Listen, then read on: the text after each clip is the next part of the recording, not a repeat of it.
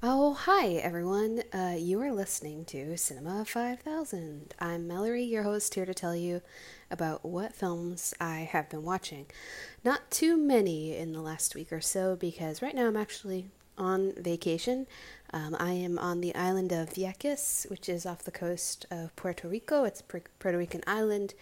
There are no movie theaters here, but I'm lucky enough in that I brought a device that I can watch movies on. Yeah, some days you wake up at like 6 a.m. because the roosters woke you up, and then the roosters are crowing all day long.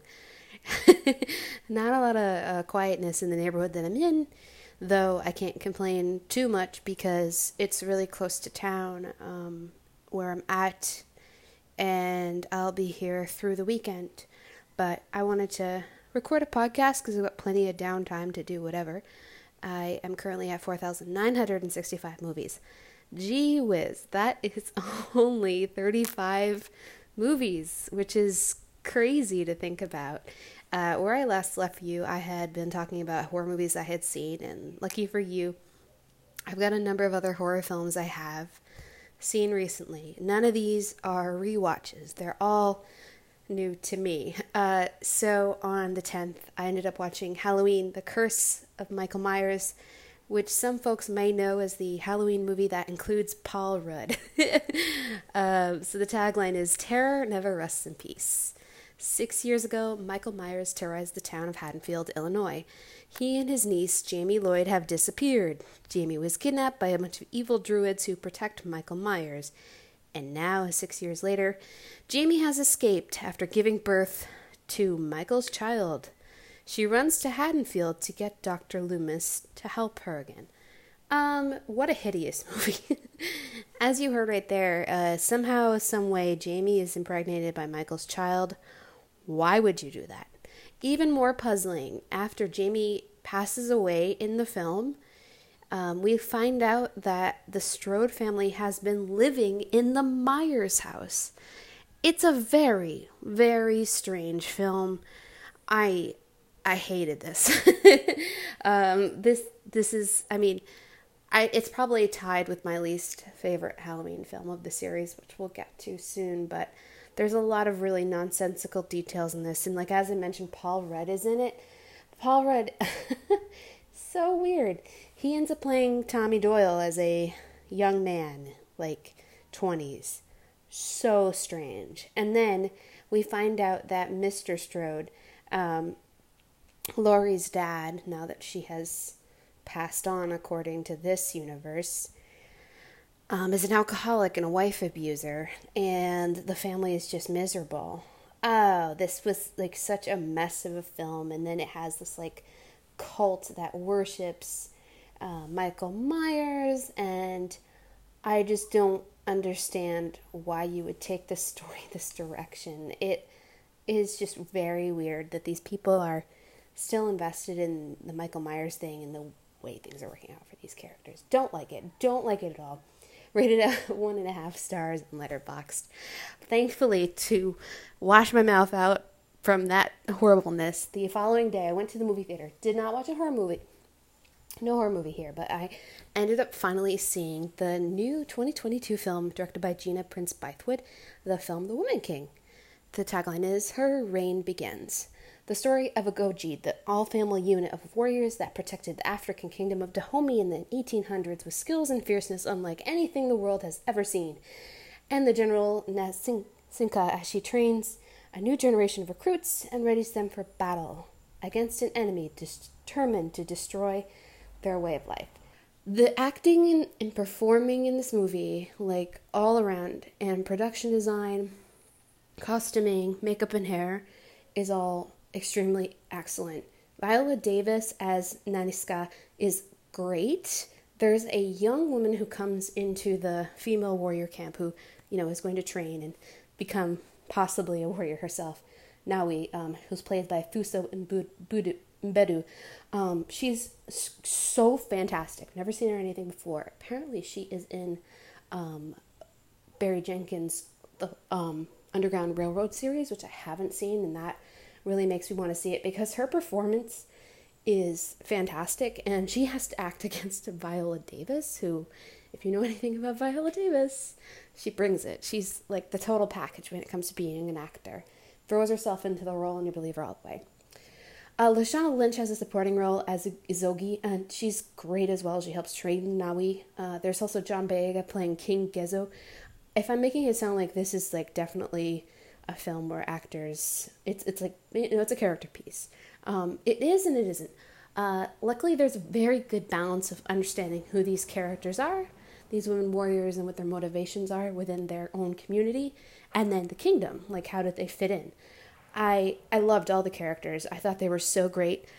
I think the film itself had been given if it had been given a bigger budget, it could have been more grand. Like there could have been a better sense of how wonderful this kingdom was as far as how it treats women and the king and this and that. And I mean, it's all within the movie of the story it wants to tell. Like this isn't a documentary. This is a movie. So it's like going to be more positive about how these women are able to assert themselves and be who they want to be with the roles they choose.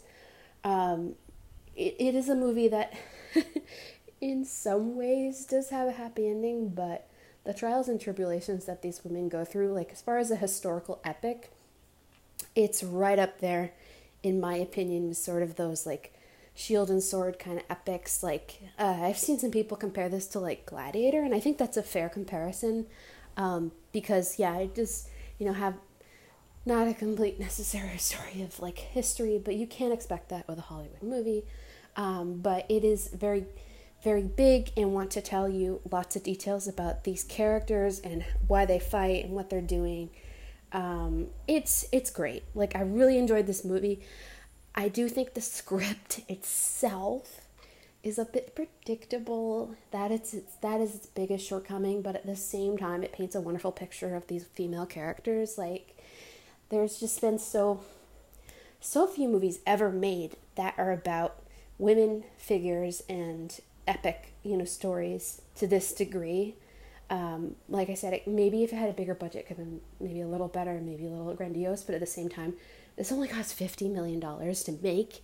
And I think if you're having a budget like that, and the movie gives me such a positive feeling about how it portrays both these characters and gives like the ability for these actors to be in this movie. And then when it comes to the actual fight scenes, which are all really good, that's money well spent. They did a fantastic job. But again, scripting and maybe the budget to some degree are where I a little bit hold back on my rating. I give it 3.5 out of 4 stars.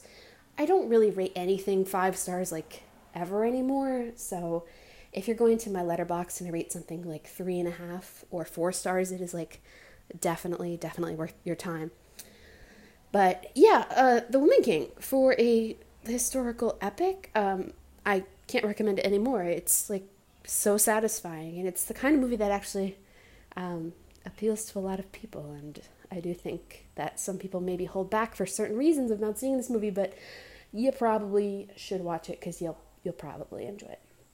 All right, so a couple days later, I got the chance to go to the theater and went ahead and saw the new film from David Gordon Green. That is the 2022 film Halloween Ends.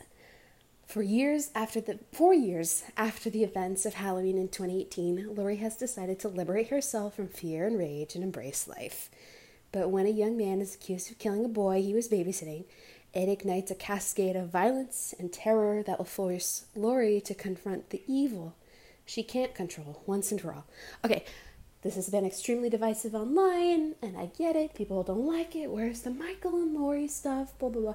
But for me, I loved the direction this went. I thought it was very interesting to go with the examination of evil in Haddonfield, because Haddonfield itself is very much a community that has been ravaged by the terror of Michael. And then, as mentioned, you know, the consequences of Laurie's actions. And people are just upset, and there's a lot of fear, and it's pretty sad. And then Corey comes into the picture, and he's been ostracized by people and not given a lot of chances to be a part of that community. So the movie questions a lot of that. I'm not going to talk too much about this just because you've probably seen this movie at this point. You don't need me to explain it, and you may hate this movie, but I'm not one of the haters. I found a lot to enjoy in this, and I thought it was a good end to this. I sort of think of it as this trilogy that David Gordon Green has done. It's especially better for me over Halloween Kills, which I might have rated 2.5, and I kind of regret doing that. But but yeah, I gave it 3 stars. I enjoyed it a lot. I thought the performances were good. I liked the writing. It was a successful film for me. I know it maybe is not a successful film for you, and if you haven't seen it, it could go either way. But with the evolution of the Halloween films as they've been portraying different things, I'm very much open to how this movie takes the subject of Michael Myers and says, let's not just use him as a crutch for the struggle that is happening in Haddonfield. Let's use him as, a symbol as far as the terribleness of things that can happen and how people are affected by that. And it's not every day that movies are made where they actually focus on the victims beyond the direct relation to the crimes, like Laurie and Michael. Like it does want to talk about the people who have been affected by that. So that's all I'm going to say about Halloween Ends. If you didn't like it, obviously that's too bad in my opinion, because I think there's a lot here to like, but I respect anybody's opinion on it if they don't like it. So here on vacation, I have gotten the chance to watch a couple films. Just a couple days ago, I sat down and watched another Halloween film, Halloween Resurrection from 2002. It's directed by Rick Rosenthal, who actually directed the second Halloween film way back.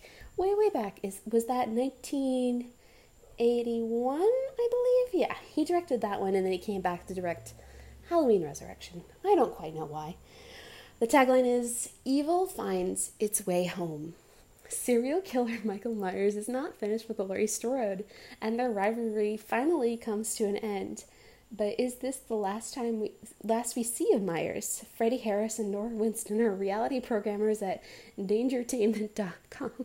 Not.com, just Dangertainment, and are planning to send a group of 6 thrill-seeking teenagers into the childhood home of Myers. Cameras are placed all over the house, and no one can get out of the house. And then Michael arrives home. This was terrible. It's the early 2000s. There's a very... Okay, so I'll just say this felt a lot like Freddy vs. Jason, with the bad developments of the younger characters who were in their 20s and them all getting killed. It was bad. It was really bad. I don't recommend this at all. It reminded me of the MTV series from years and years ago, actually around the time this movie came out, called Fear, which was definitely like people with a camera attached to them walking around in a spooky place, which was most definitely inspired by the MTV show, not the MTV show, by the movie, The Blair Witch Project. So this movie is kind of touching on the basis of early 2000s spookiness, and there's still shows today where people like are ghost hunters, and not much of this worked at all. It's amusing to see Tyra Banks and Busta Rhymes in a horror movie, and the lines Busta Rhymes gets are pretty epic. But when he's fighting Michael Myers, though, I don't recommend this. I gave it 1.5 stars, and even that's probably too high. I'm sorry, guys. But that completed me watching all of the Halloween movies in the series, because I hadn't seen that one, I hadn't seen 5, and I recently watched that, and then 6, and obviously I got to the theater to see Ends. So, all good. All done with the Halloween movies. But I moved on to another franchise the same day, around the same time. Got into Hellraiser, the new 2022 release, the new Hellraiser reboot, I guess you could say. It's directed by David Bruckner. The tagline is, "Unlock your fears. A young woman struggling with addiction comes into possession of an ancient puzzle box, unaware that its purpose is to summon the Cenobites, a group of sadistic supernatural beings from another dimension." I had a lot of problems with this movie, and There were problems I didn't really realize until the movie was almost over. This was a very flat film. I didn't really care for the actors. They weren't given a lot to work with. It's a pretty boring movie, and it's like 2 hours long. This could have been 85 minutes. It didn't need to be this long. The central character, she just felt underdeveloped. She's played by Odessa Azion, the character Riley, who's got problems with addiction. Sounds like it was alcohol. It might have been other stuff too, but it doesn't matter. She's kind of dealing with the fact that she lives with her brother, and then her brother disappears soon after she discovers the puzzle box. But soon she finds out it's all a setup. The production design in this, I think, is like the only thing the movie was like really good at. It is pretty dark at times. I could see everything fine on my tablet, but I know some people have complained about the darkness and may have adjusted their television sets a bit to see things. But yeah, there's this giant mansion featured. Excuse me. There's this giant mansion featured in the film that is pretty big, and like it's a good set. It's intricate design, sort of reminiscent of what the box is itself. But no, this isn't good. Sadly, I think the design of the Cenobites themselves, including the priest who's played by Jamie Clayton, just kind of felt a little underwhelming. Not really as scary as they could be, but then again, it might be that we're so far along in watching horror films, and for me, I've been watching them for so long that certain folks like myself, we see stuff like this all the time. It's not really surprising, so if it's not something totally new and fresh, it's not really going to impress us. But yeah, this was just, I rated it 2 stars out of 4-ish, 5-ish. Just plain too long, too flat, not interesting, and I have to say, it's really too bad that movies like this are just gonna sit on Hulu, and even though I didn't like it, it's the kind of movie that is, when you're a little kid, you see little things here and there that scare you, and you're like, oh my gosh, and you never forget those images. This isn't going to be seen by any young teenagers who stumble upon it by accident, unless they're in their parents' Hulu account or something like that. I'm just reminiscing about the days when I was a little kid and I would see the VHS covers of the Hellraiser sequels at the video store and just would be like, ugh, scary, creepy. But yeah, the new Hellraiser, now available on Hulu. I don't quite recommend it, unfortunately. But now, I'll tell you about the last thing I recently watched. I don't know if this is necessarily counting as a movie or as a TV show, but it's the length of longer than a TV episode. Well, not every TV episode, but it is just a standalone thing, and it's longer than a short film, so I'm counting this as a movie in my letterbox, I guess.